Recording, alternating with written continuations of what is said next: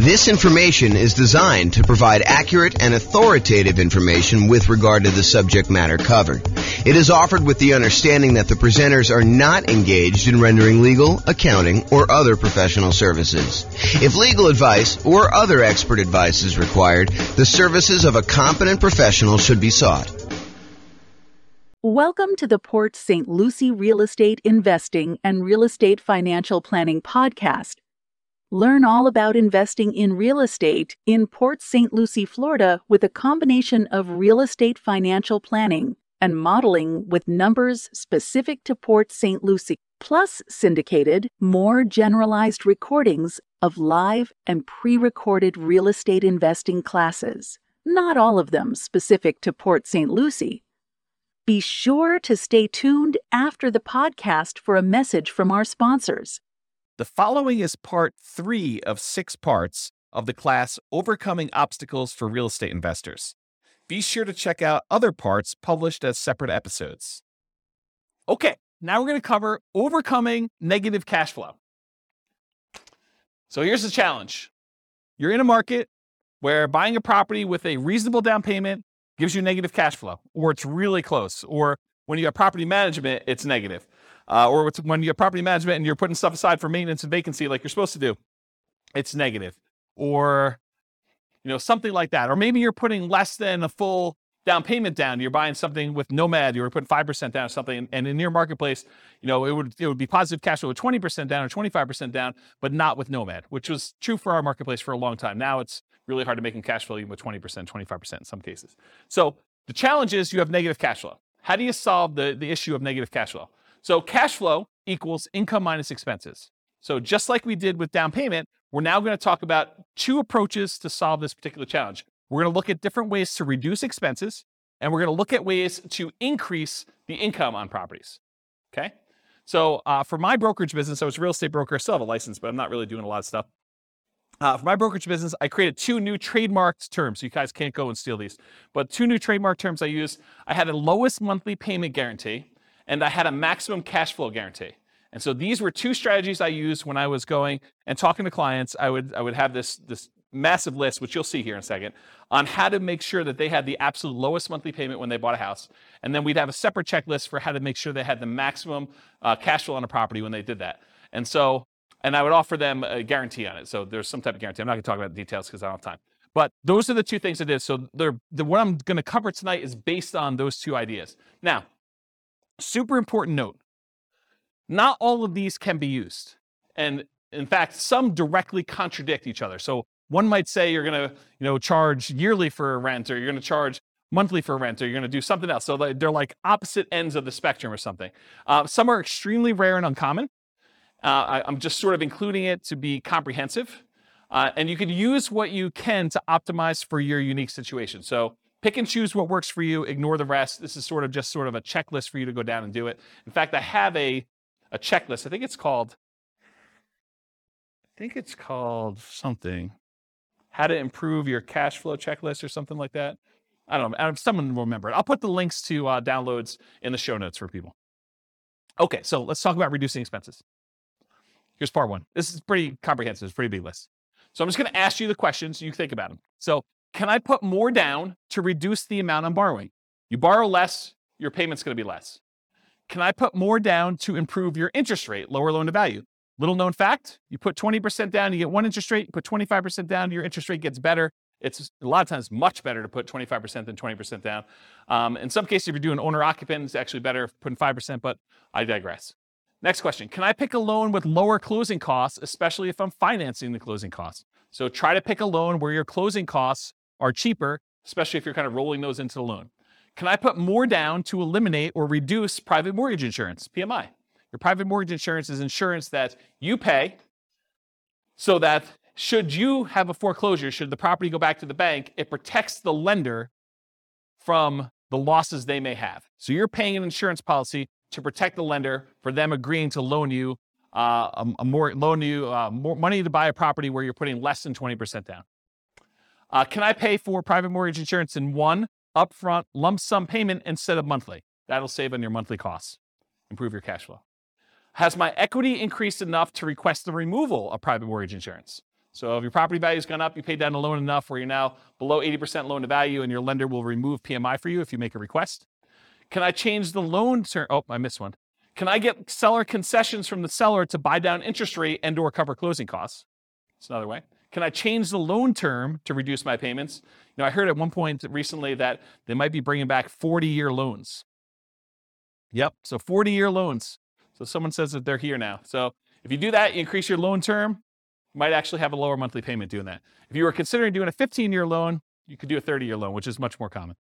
Can I get an interest-only loan where you're not paying any principal each month? That'll lower your payment pretty considerably. Can I get a negative amortizing loan? Not that I would recommend this, but you can get loans where you're not even covering the amount of interest that is accruing on the loan and that your mortgage balance is actually going up each month. So it's negative amortizing. The mortgage balance is going up instead of the mortgage balance going down, which is a regular amortizing loan. Can I change the loan term to reduce my interest rate? Sometimes if you go to a 15-year loan, the interest rate's better.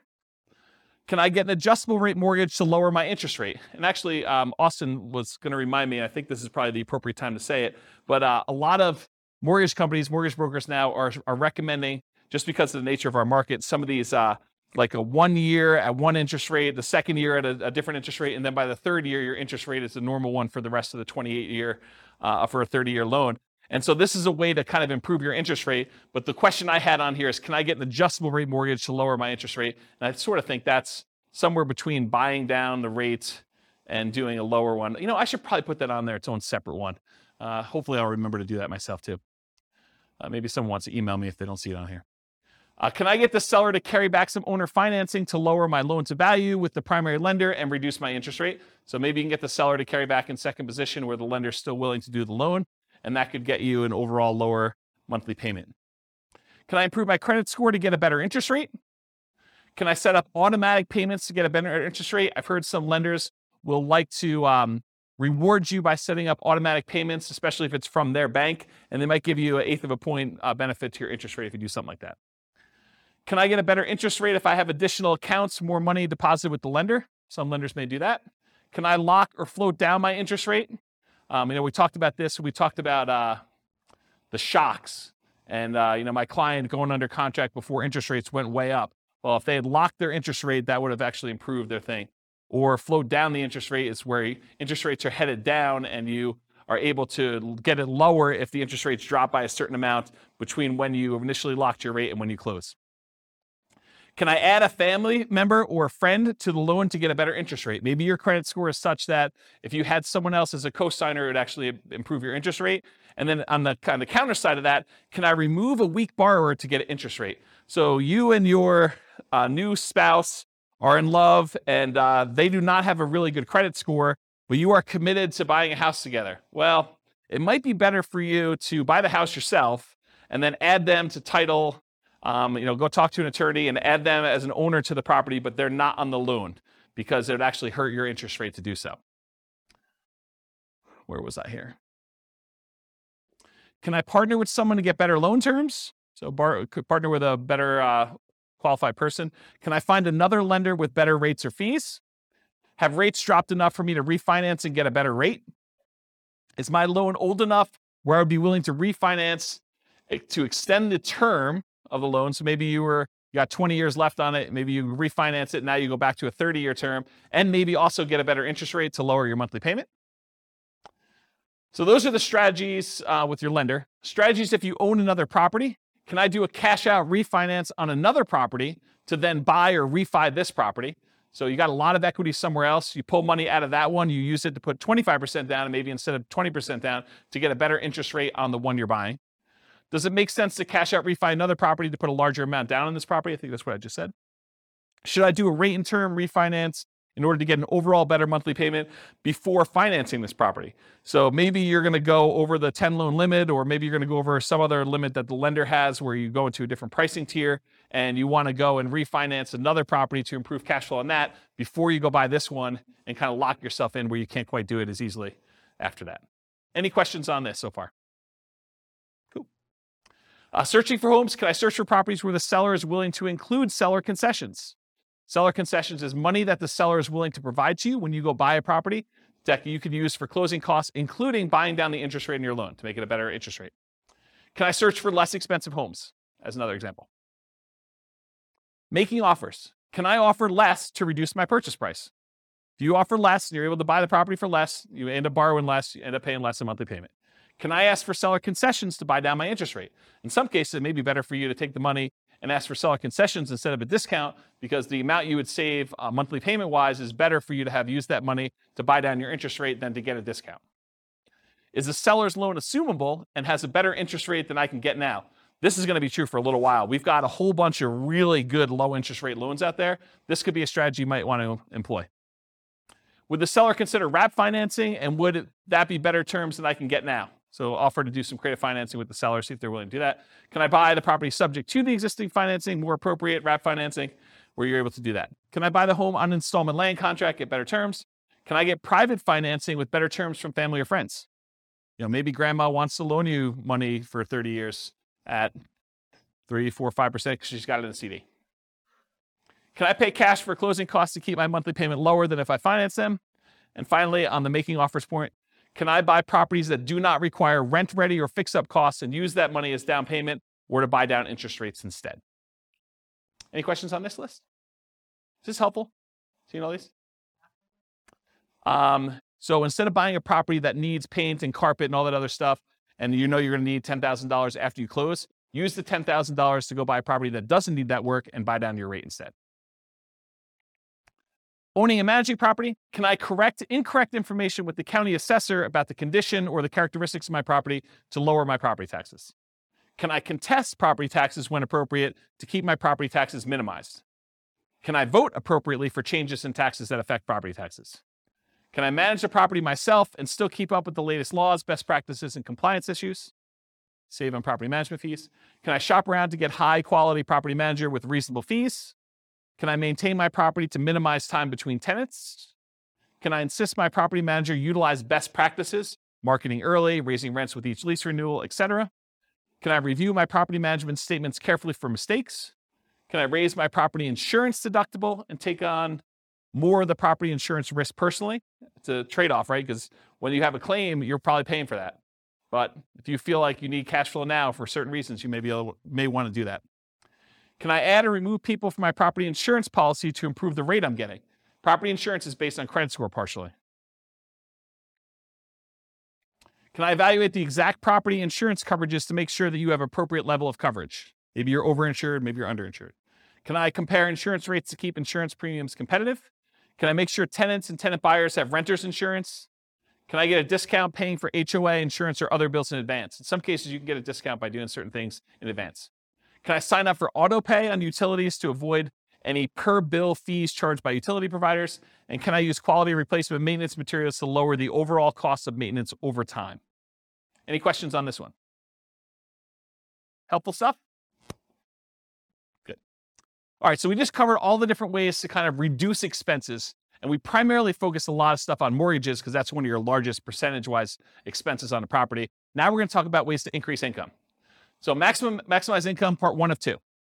Can I subdivide my property into multiple units to increase rent? For example, rent upstairs or rent downstairs separately. Can I rent by the bed or by the bedroom?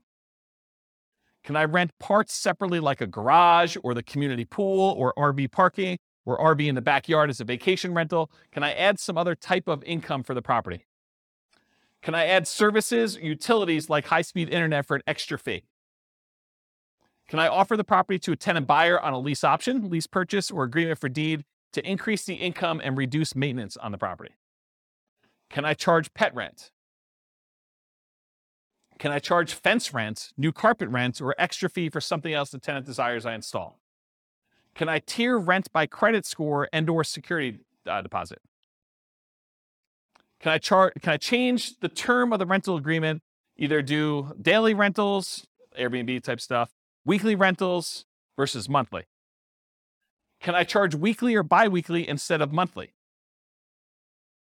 Can I include done-for-you services like lawn care, snow removal, or house cleaning for an extra fee? Can I convert my property to a duplex, triplex, or fourplex or more?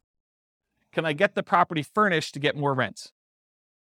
Can I start marketing earlier and start at a higher, more aggressive rent to test market prices?